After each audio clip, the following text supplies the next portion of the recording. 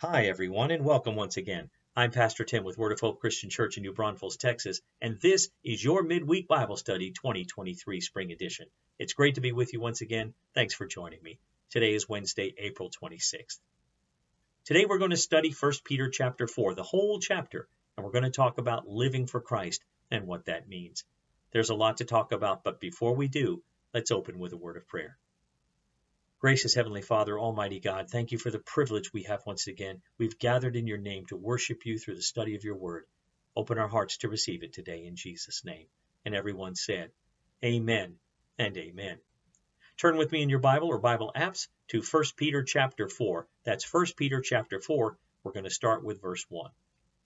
So then, since Christ suffered physical pain, you must arm yourselves with the same attitude he had, and be ready to suffer too. For if you've suffered physically for Christ, you have finished with sin. You won't spend the rest of your lives chasing your own desires, but you will be anxious to do the will of God. You've had enough in the past of the evil things that godless people enjoy, their immorality and lust, their feasting and drunkenness and wild parties, and their terrible worship of idols. Of course, your former friends are surprised when you no longer plunge into the flood of wild and destructive things they do, so they slander you. But remember that they will have to face God, who stands ready to judge everyone, both the living and the dead. That is why the good news was preached to those who are now dead. So although they were destined to die like all people, they now live forever with God in the Spirit. The end of the world is coming soon. Therefore, be earnest and disciplined in your prayers. Most important of all, continue to show deep love for each other, for love covers a multitude of sins. Cheerfully share your home with those who need a meal or a place to stay. God has given each of you a gift from his great variety of spiritual gifts. Use them well to serve one another. Do you have the gift of speaking? Then speak as though God himself were speaking through you. Do you have the gift of helping others? Do it with all the strength and energy that God supplies. Then everything you do will bring glory to God through Jesus Christ. All glory and power to him forever and ever. Amen. Dear friends, don't be surprised at the fiery trials you are going through as if something strange were happening to you. Instead, be very glad, for these trials make you partners with Christ in his suffering, so that you will have the wonderful joy of seeing his glory when it's revealed to all the world. If you are insulted because you bear the name of Christ, you will be blessed, for the glorious Spirit of God rests upon you. If you suffer, however, it must not be for murder, stealing, making trouble, or prying into another person's affairs. But it is no shame to suffer for being a Christian. Praise God for the privilege of being called by his name. For the time has come for judgment, and it must begin with God's household. And if judgment begins with us, what terrible fate awaits those who have never obeyed God's good news? And also, if the righteous are barely saved, what will happen to godless sinners? So if you are suffering in a manner that pleases God, keep on doing what is right, and trust your lives to the God who created you, for he will never fail you. Amen to the reading of his word. All right, are you ready? Let's dive in, starting with verse 1. Once again, it says, So then, since Christ suffered physical pain, you must arm yourselves with the same attitude he had, and be ready to suffer too. For if you have suffered physically for Christ, you have finished with sin.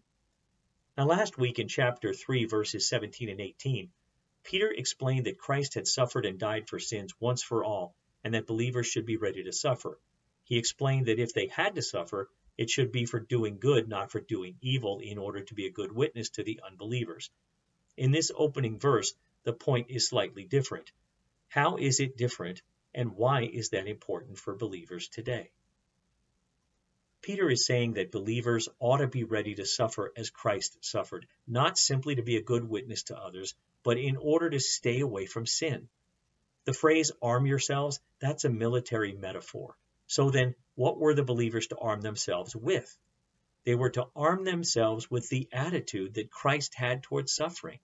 And this doesn't mean that believers should actively seek martyrdom, but they should arm themselves for death if necessary. If believers suffer, it ought to be for living the Christian faith. They ought to suffer courageously, knowing that God will ultimately be victorious. Those who are armed with this intention have an unswerving resolve to do God's will in every situation and will be able to stand strong in the face of any persecution. They can persevere because of their personal relationship with Jesus Christ. Having died in Christ, Christians are one with him and are legally free from the penalty of sin. They are in union with Christ, so they regard themselves as dead to sin. Believers are no longer bound by sin's penalty, so they must strive in practice to be free from its power. Suffering can be helpful in that area. Just as Christ's suffering led to death and resurrection, so our suffering can help us stop sinning and enter more fully into a new life of service for God. Christ's suffering made him victorious over Satan, and believers' suffering, if they follow Christ's example, can strengthen their faith and solidify their obedient lifestyle. Believers ought to arm themselves with a resolve to be like Christ when they face suffering. Next up, verse 2, it reads, "You won't spend the rest of your lives chasing your own desires, but you will be anxious to do the will of God." The question is, this verse continues a thought Peter began in the last verse. What is he saying? In verse 1, Peter said the Christians who have suffered in their bodies have ceased from sin. This isn't intended to mean that Christians who have suffered or who are willing to experience persecution have achieved sinless perfection. We may still make sinful choices. What has changed is the direction of life for Christians who have physically suffered for Christ, or for those who have learned to expect persecution as part of our purpose here on earth. Such Christians have chosen the path leading away from indulging in sin as a lifestyle. It's really a question of our reason for getting out of bed in the morning. What drives us? Christians who are prepared to endure struggles for Christ are motivated to do the will of God, even if it hurts. Otherwise, we would use up our lives chasing the fulfillment of our human passions. We would live to find pleasure, material possessions, or status and significance in the eyes of other people. Next up, verse 3, it says, "You have had enough in the past of the evil things that godless people enjoy, their immorality and lust, their feasting on drunkenness and wild parties, and their terrible worship of idols." Here's our question. Here Peter writes that his readers have spent enough time in their pre-Christian past doing what comes naturally as non-believers.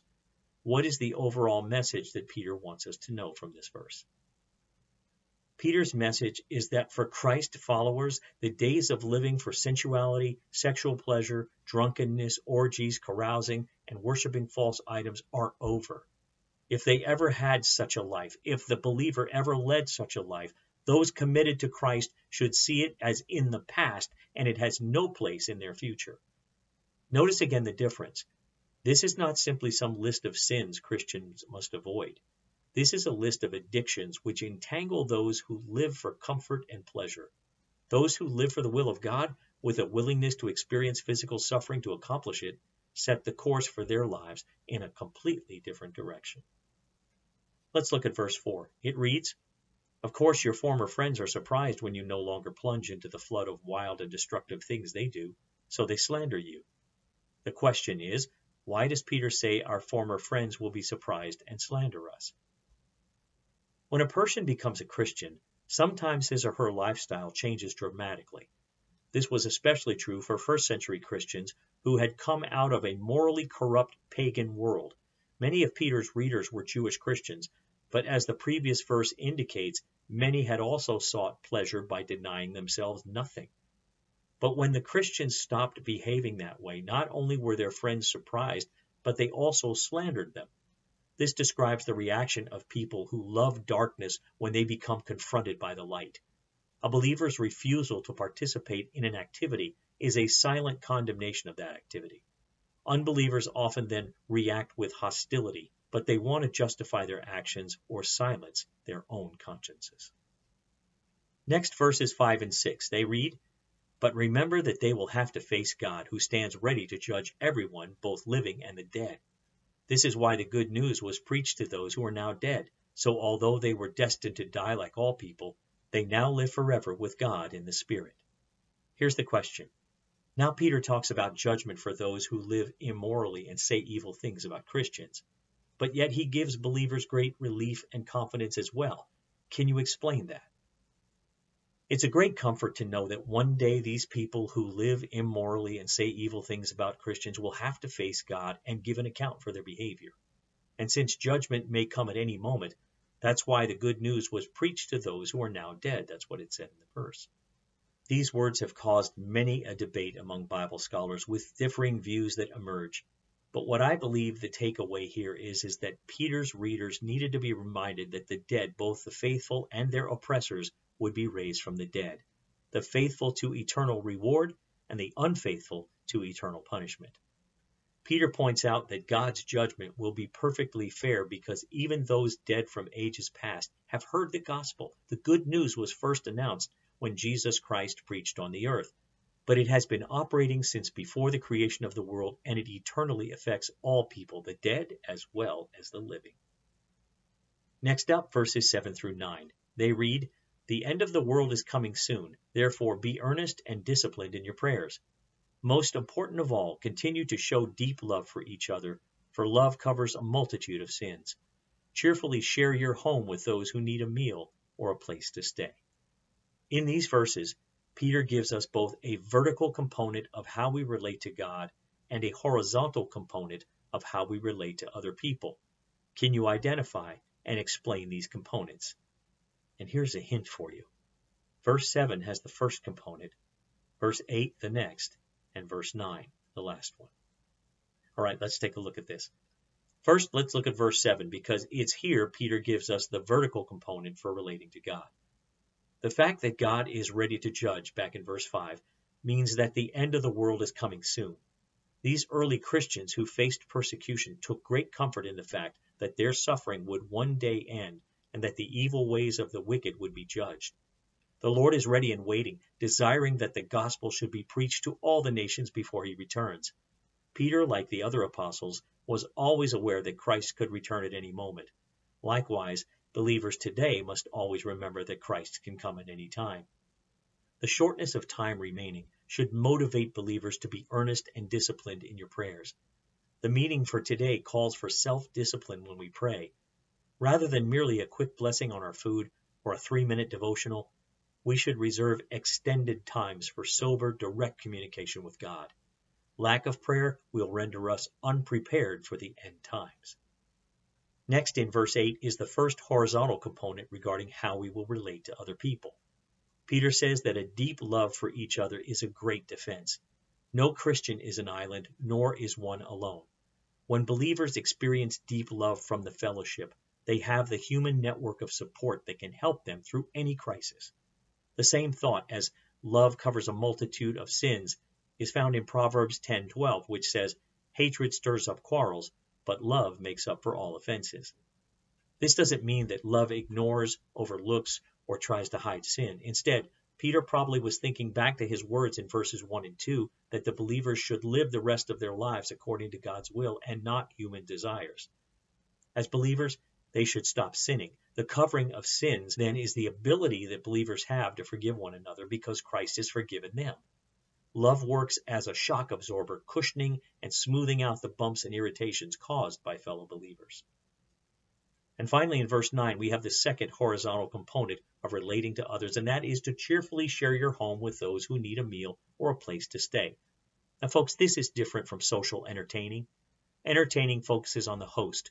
The home must be spotless, the food must be well prepared and abundant, and the host must appear relaxed and good-natured. In contrast, sharing the home focuses on the guests. The primary concern is their needs, whether for a place to stay, nourishing food, a listening ear, or acceptance. This can happen in a messy home. It can even happen around a dinner table where the main dish is canned soup. Believers should not hesitate to share with those who need a meal or a place to stay just because they're too busy or not wealthy enough to entertain. Hospitality is a strong expression of love which Peter already commanded the believers to show back in verse 8. All right, let's look at verses 10 and 11. They say, "God has given each of you a gift from his great variety of spiritual gifts. Use them well to serve one another. Do you have the gift of speaking? Then speak as though God himself were speaking through you. Do you have the gift of helping others? Do it with all the strength and energy that God supplies. Then everything you do will bring glory to God through Jesus Christ. All glory and power to him forever and ever. Amen." Here's the question. In these verses, Peter is talking about spiritual gifts. What's the overall point he's trying to make? To start with, Peter is saying that each person has received one or more spiritual gifts from God, a talent or an ability empowered by the Holy Spirit to be used in the ministry of the church, to serve other people, in other words. He also says these people didn't own the gifts, but instead were stewards of what God had graciously provided for them. These gifts of grace took various forms, and the apostles' friends were to faithfully use them whenever and wherever possible. The spiritual gifts that Peter mentions in verse 11 represent only a few of the many that God has given his people in Asia Minor. The bottom line here is that as believers diligently helped one another and relied on God for enabling, they would bring him honor through Jesus Christ.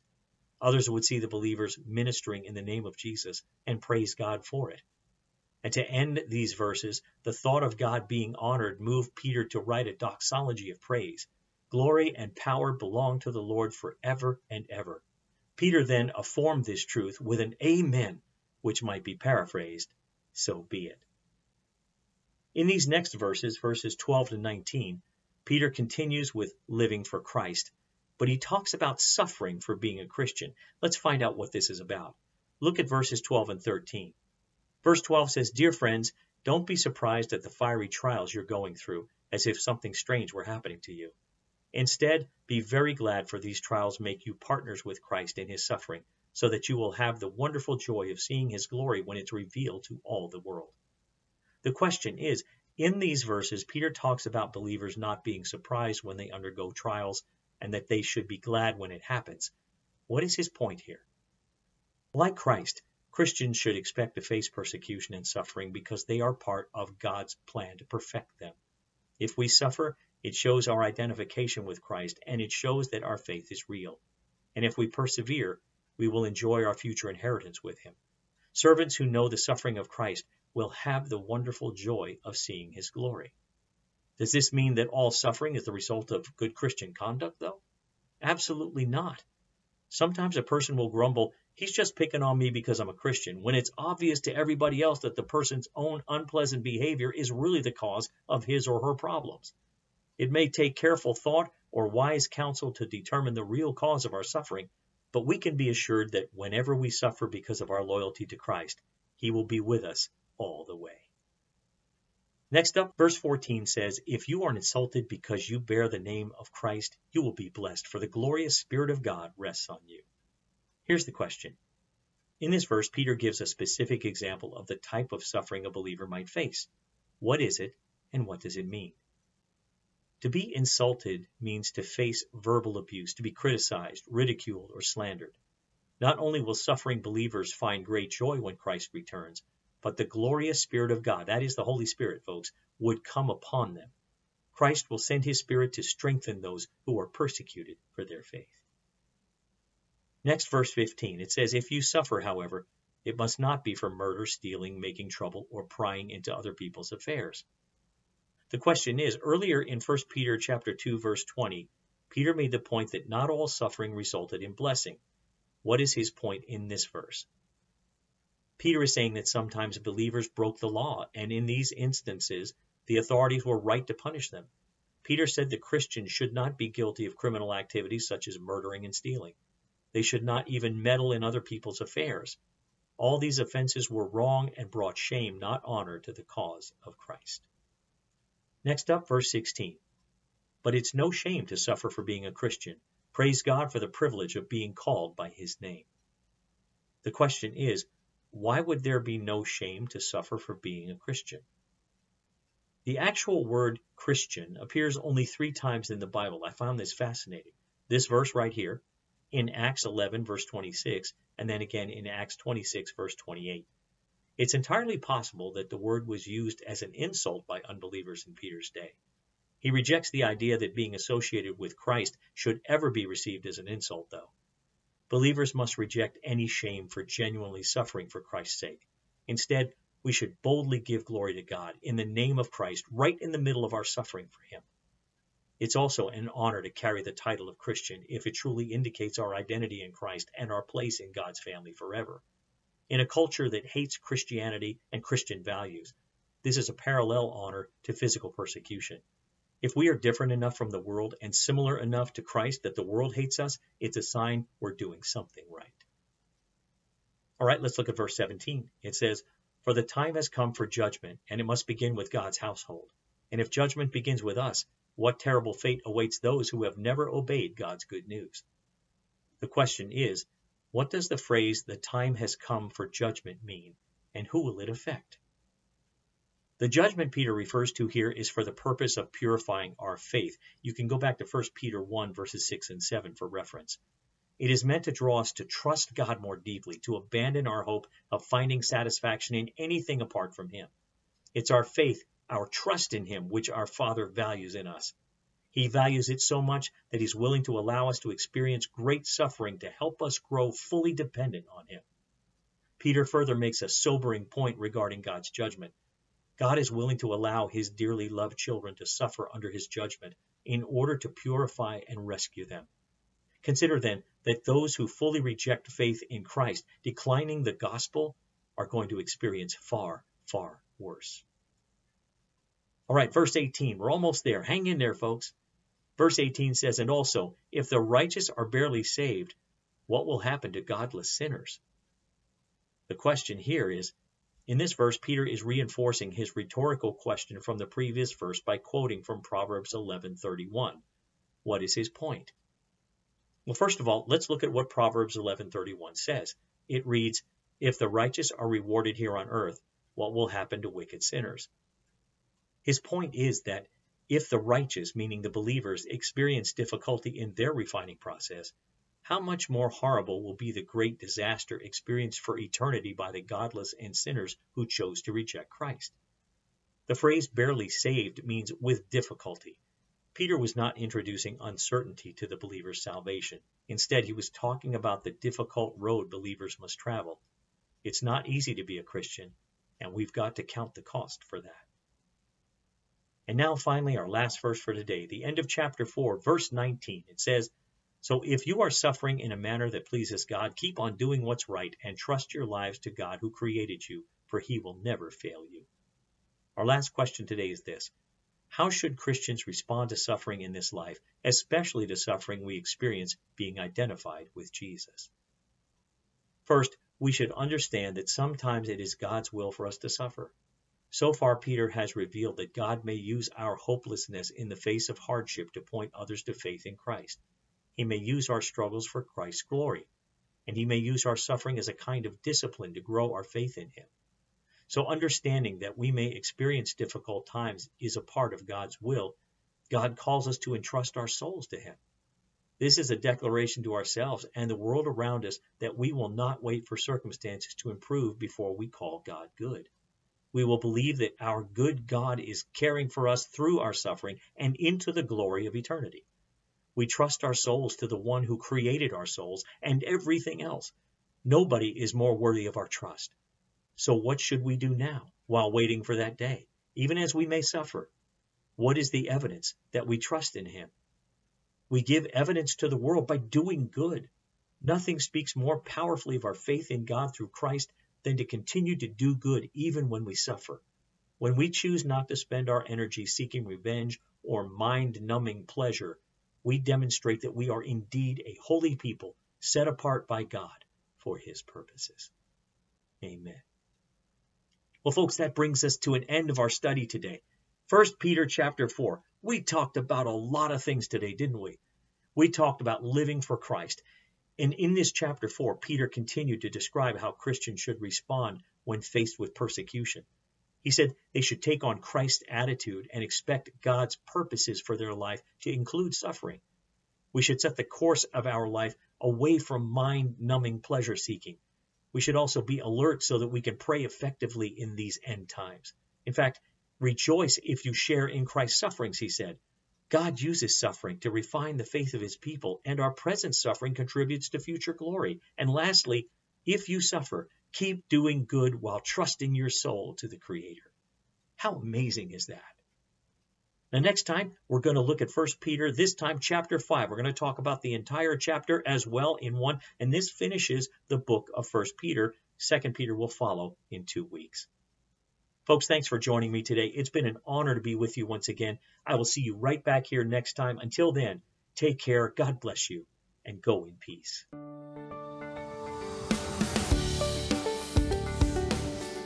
Thanks for listening. Join us again next time for another encouraging message from God's Word. To find out more about our ministry, look us up on the web at www.whccnb.org. Word of Hope Christian Church. Real people, a real God, real hope.